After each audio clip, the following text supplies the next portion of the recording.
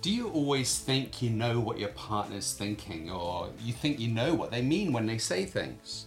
Assumptions can be really problematic in relationships, and that's what we're going to be exploring in today's Relationship Maze podcast episode.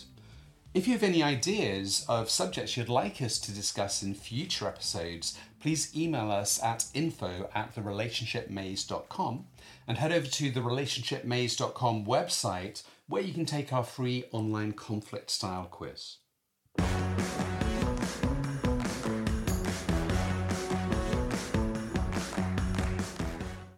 Welcome to today's podcast, and today we're talking about assumptions. Yes. So what are assumptions? Well, it's a certain belief that something is the truth, right? Is that what an assumption is? An underlying belief about a situation that you think is true. Yeah, well, I mean, I assumed you'd have known that to introduce start the podcast. No. So assumptions are those things that basically run in almost at an unconscious level in our minds, like those things that are like the fabric of our reality, the way we experience the world, and we assume that everyone experiences it in a similar way. So it's sort of things where we mind read our partner, like, you know, if our partner comes home late from work, to one person, we're going to assume that means that they don't care about us because maybe they haven't contacted us, whereas maybe they just got delayed in traffic. But it's a bit like mind reading. So that's how we kind of experience it in relationships, is where someone does something or they say something and we automatically assume that it means something very different from what it does. Yeah, so we're inferring, aren't we, with assumptions? And I think to some extent we have to have certain inferences because we have to make certain predictions about the future, don't we? So if we learn, for example, that we stand at a bus stop, then we're more likely to catch a bus. There is a rightful assumption that if we wait at the bus stop, that hopefully the bus will come. Well, in London it doesn't always, but that's an underlying assumption, yeah. Or that we learn to make certain predictions about events, and of course we have to, because otherwise we would be wandering through the world every day with open eyes, having to learn anything and everything afresh. So they serve a purpose, assumptions, don't they? But they're also very problematic. Yeah, so we could think of assumptions as being like generalizations we make about the world, about ourselves, about other people, and about the world in general. And like you said, we need some of these in some ways because we have to have some sort of understanding of how we think things will work. Otherwise, it's going to be difficult getting anything done. So we know that if somebody smiles at us, it probably means that they like us, or they're kind of being friendly, or, you know, in many countries we shake hands to greet somebody. So there's that assumption that is the way we greet people. But if we go to other countries, for example in Japan, where you'd bow instead of shaking hands, that assumption wouldn't hold true as the method of greeting. Yeah, so assumptions are, of course, sort of like running through our relational interactions constantly. And we have a million assumptions that are related to relationships in general, relational assumptions, I call them now. I've just made this up. So that tell us about interactions, that tell us about behavior patterns, that tell us about the sort of schema, so to speak, the formulas of life. If this happens over here, then this happens there as a consequence, then and so on and so forth. It's a sort of sequence. And because most of the time, these assumptions are not conscious, they're not held in our consciousness, unless we bring them into awareness and, for example, as part of our decision-making, we might actually weigh up whether our assumptions always serve us well or not. So we might take some conscious steps to look at our assumptions, but a lot of the time we don't. Yeah, they just run and run and run and run. Yeah, and that could be problematic. So let's just look at a couple of examples first of all. So, for example, if you're single and dating, an assumption might be if you've been out on a date and the other person likes you, then they'll text you within like half a day to ask you out again, or just to say that was a good date. So that might be an underlying assumption. Now, when somebody doesn't, your automatic thought might be, well, that person's a bit rude, or that person clearly isn't interested in me. So you might either feel angry or you could feel sad, thinking, well, there must be something about me if people aren't interested in me. And if they then subsequently send you a message 24 hours later, for some people, if that assumption was people will message you within a short time if they care about you, even if that message is lovely, you're still going to think, well, I'm not going to see this person again because this person clearly doesn't respect me. So it can lead to a huge pattern of feeling bad. And it's similar in relationships. I mean, I'm sure you can think of these assumptions in couples. What might be an example of I was just saying, relationships? that if I, for example, if I do a nice gesture for you, I cook a nice meal for you, etc., then you have to be really grateful for that. That might be an underlying assumption.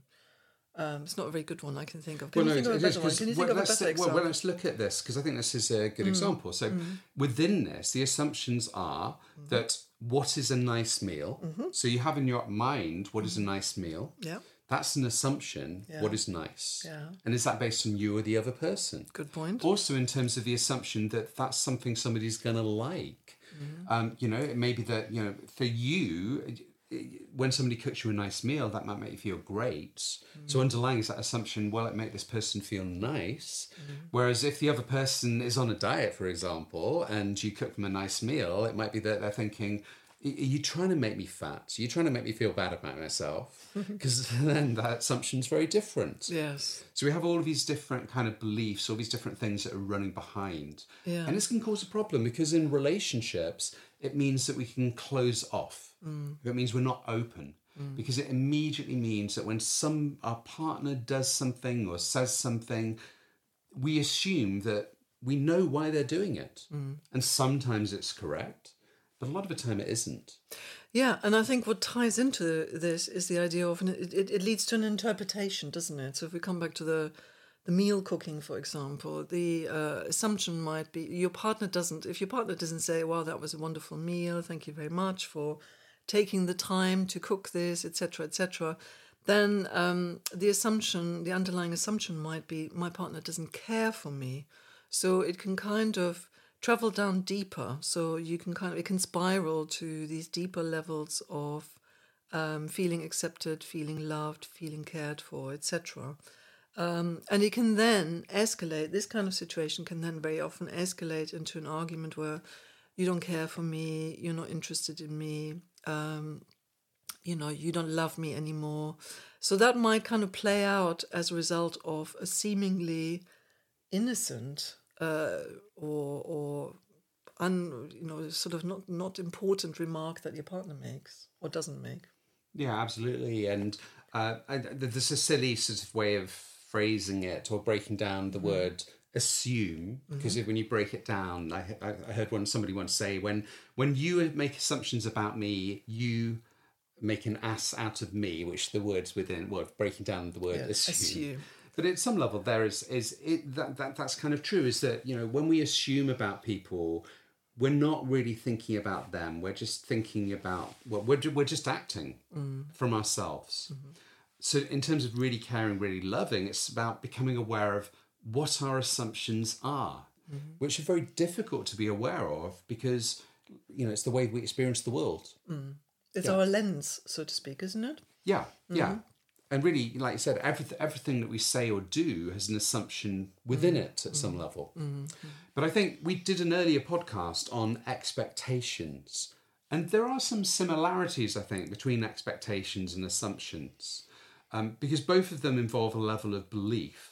But I think expectations is more about belief about what somebody will do or what we want them to do. Whereas assumptions are how we take meaning from things right at this moment. So it's like what things mean. Yeah, and it's completely unquestioned, isn't it? Yeah. A lot of the time. So you don't even think about a set. It's a set of rules, so to speak, as well, rules, predictions, etc., that are unquestioned, that are not part of your general awareness because they're always running in the background. So they're very difficult to detect sometimes. It's quite difficult to detect that, actually, I am really making a big assumption here that the person opposite me thinks and feels and reacts in exactly the same way as I do. And it's almost like sometimes it's so puzzling, isn't it? It's so difficult to understand. Why do you not think like me? Why do you have this completely different response to a certain situation? Can you not see? There's this frustration often. Can you not see that this is really frustrating for me? Because your underlying assumption is that your partner has exactly the same perspective as you do. And it's so very hard to understand that this is not the case. There is always this gulf between you, a gulf that needs to be bridged ultimately. And very often it needs to be bridged because these assumptions need to be brought into awareness for both of you. Yes, and we can see assumptions. I mean, one example of where I see some assumptions that I think are quite bizarre are like sometimes when you read reviews online. Yeah, that's an interesting like point. I read one about a sort of bed and breakfast on something like Airbnb. I can't remember what the company was, and it was it was something that seemed to me so trivial. Where they said, "Well, yes, the flat was very nice, but they didn't even leave a bottle of wine to welcome us." And so they gave like 2 stars. And it's something that you think, well, why would somebody leave that? But if somebody's so used to that, then they think, well, when they don't have it, then something is lacking. And to some level as well, I suppose the more that we've been used to certain things in the past gives that sense when we don't have them that the other person is doing something wrong. Yeah, because it doesn't fit our schema. It doesn't fit our prediction. It doesn't fit our learning about how the world works. Yeah, and it also it ties into because these assumptions are also tying into emotional experiences, don't they? So it's this sense of I'm feeling really hurt here because you are not doing what I want you to do. You're not understanding that. You're not understanding me. You're not stepping into my shoes, into my world. And that's really quite difficult to do a lot of the time, isn't it? Yes, absolutely. So, yeah, no, it can be really, really difficult to do that. And sometimes when I've worked with people and you suddenly get them to explore what their partner said, what else it could mean, and they suddenly realise that actually maybe there's something else going on there. It's like a light suddenly goes on.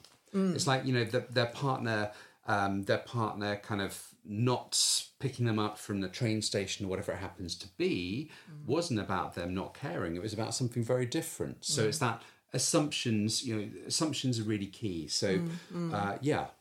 So a lot of the time, I think in situations with couples where they communicate about something and one partner gets really all of a sudden flies off the handle and says, well, this is really out of order, what you just said there, that's really offensive to me. Very often the communication needs to be almost slowed down and broken down to identify what was the very particular thing here that I said that led you to believe that I was trying to say something that was hurtful or damaging to you. It's kind of slowing it down, breaking it down, and establishing what was the underlying assumption here. What led you to believe that that there was a particular intention that might not have been your intention, for example. Yes, and maybe thinking as well. And this is something that, again, I'll just see whether you agree with or not. But we could say that nothing in and of itself has any meaning in it apart from the meaning that we give to it. Absolutely. So we attribute meaning to things. So with other people's behaviour, with their actions, with what they say, even just things that happen, we attribute meaning to them. We might see ourselves as lucky or unlucky. We attribute meaning because certain things happen. We see these things and we assume, well, I've experienced this with people where they say, well, they're just unlucky because they assume when something goes wrong, it's because of that bad luck, which goes to an earlier belief. But I think this is really important. I remember that there was once a time when my mum was very old and had dementia and was quite unwell. And I remember she was going to the underground station and she was going into the lift, which I think in America is called the elevator, I think. So she was going in there and there were a few people in there, but she was so, she wasn't able to think very coherently, and she was so worried about missing the lift. She went in and pushed into people, and people were thinking, kind of someone said, oh, it's just so rude. Mm. Not realising that this is somebody who, basically is not able to think coherently, who has dementia, who, even had problems physically. So suddenly when you realise that, it becomes very, very different. Mm. So it's thinking, trying to break down what the person said, what they did, what were the specific behaviours, and thinking, what did you make it mean? What does that mean to you? What could it mean to somebody else? Mm-hmm. What could be other reasons that are there? Yeah, and you need to clarify, don't you? I think a lot of the time you can only work that out if you take the time to clarify with your partner. Hang on, when you just said that there, that thing that really was quite painful or hurtful for me, was that really your intention? Or what were you trying to say here? Or, where did this come from? And you can only do that a lot of the time by actually actively practicing with your partner your listening skills. This is so hard. I mean, one of the things I always practice with couples in the first few sessions is to get them to just listen to what their partner has said, to just repeat what their partner has said. And most of the time, most couples can't do it. They can't. They jump in immediately. Either they get defensive or they interpret. They don't actually reflect back what they heard their partner say. They already interpret what their partner has said. So they're already sort of tapping into their underlying assumptions. And what I practice with couples then is to really just hear what's being said in terms of content, what's being said in terms of emotional content as well, what's finding expression here.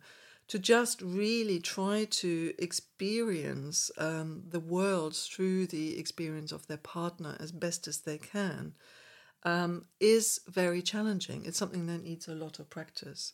But that's the only way, really, to break this down, as I say, to kind of slow down the interaction a little bit into its components almost, to kind of really try to take in what is being said by the other person before automatically bringing in your own experiences. So yes. Hard.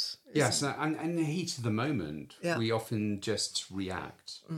And it's also being aware that, that reaction, that instant reaction, trying to break that down. So knowing that between the trigger and our response is a gap that we can do something with, but that takes a lot of practice. You can do this yourself, and I'd say that a great thing to do is, even after this podcast or right now, take out a pen and paper and think about a time recently when something happened, maybe somebody did something or said something, and it made you feel a way you didn't want to feel, like angry or upset. Like, for example, it could even be driving is a classic example. That you're driving along, somebody cuts in front of you and you feel really angry. And then thinking, well, what does that mean? What was I thinking about this other person? Like, they're so rude, they're aggressive, they're a criminal. Whatever it happens to be that went through our minds, thinking, what is the meaning that I took from that? And then starting to think, okay, well, what else could this mean? What else could it be? For example, maybe they were in the wrong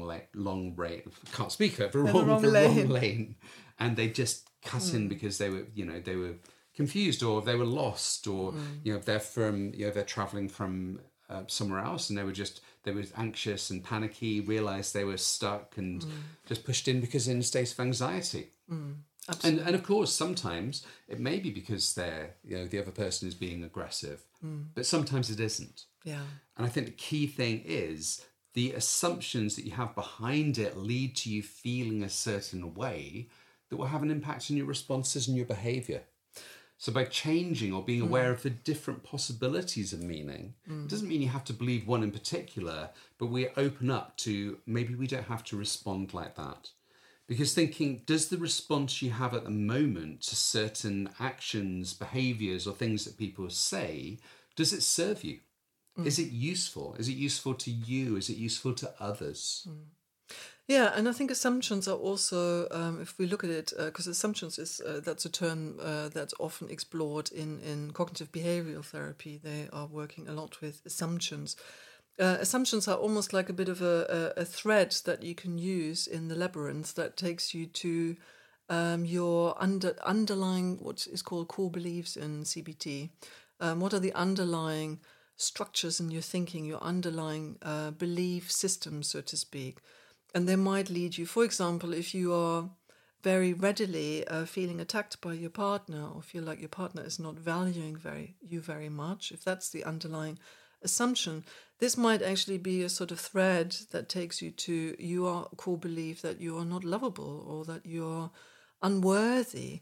So this might also highlight that there is an area here for you that might need exploring, a core wounding that you have that might need to be addressed. That's really, it's your stuff, so to speak, not your partner's material that needs addressing here. So it can be your assumptions give you a cue, so to speak, to belief systems, really deep-seated and deep-held belief systems that you have about yourself. Yeah, I mean, of course, there are times when if our partner is constantly sort of putting us down or attacking us, then that needs to be treated. It's not just us. But I think, when there's times where we feel attacked, it's being noticing, well, would somebody else feel that in this way as well? And if it seems to be more our reaction, again, to get to those beliefs, we start to explore, well, when I feel attacked by someone or when I experience someone attacking me, that means to me, we explore, what does that mean to you? When you start to explore what that means to you, that can help you get to some of those core beliefs. Yeah, and also sort of core negative beliefs that you hold about your partner. Often kind of identify it. What is it that I'm really, really worried about here? What are my core negative beliefs about my partner? Is there, for example, a real fear that you hold that your partner is not loving you enough? For example, that might be one. Is there a deep-seated worry or anxiety that you have? And are these assumptions kind of like, if that's your underlying core belief, this will feed into your assumptions about your partner and your interpretations about your partner, and therefore you're more likely to automatically jump to a particular conclusion, a negative conclusion, so to speak, about your partner's intentions. So I think it's also really helpful to maybe note down, what is it that I'm really worried about? What are my greatest fears about my partner? So we've talked about previously in previous podcasts about what are your kind of hopes, your desires, what do you seek in a partner? But at the same time, it might be really relevant also to think about what is it what I'm most scared of in this relationship? What am I most scared of not getting from my partner, or what am I most scared of experiencing with my partner? That will give you some sense of what your kind of fears are. Yeah, absolutely. And also in terms of, dating, I suppose, thinking about what are your biggest fears about dating? What are some of the experiences where you haven't felt things have gone right on dates or afterwards, or when you felt kind of angry, upset, or not respected? What are those things where you felt that way? What has the person done? What have they said? And start thinking, does this really mean this? Or is this about something that I'm carrying forwards from my past? Yeah, exactly. It's kind of related to what we talked about in the previous podcast about unfinished business from the past. Yeah. What is it that is still alive for you very much now in the present? And is this something that serves you well, or is it something that needs to be challenged? Yeah. Great. Well, I think we'll leave it at that today. So please tune in again next week. Please press subscribe and recommend our podcasts. And we look forward to seeing you next week. Take good care until then. Bye.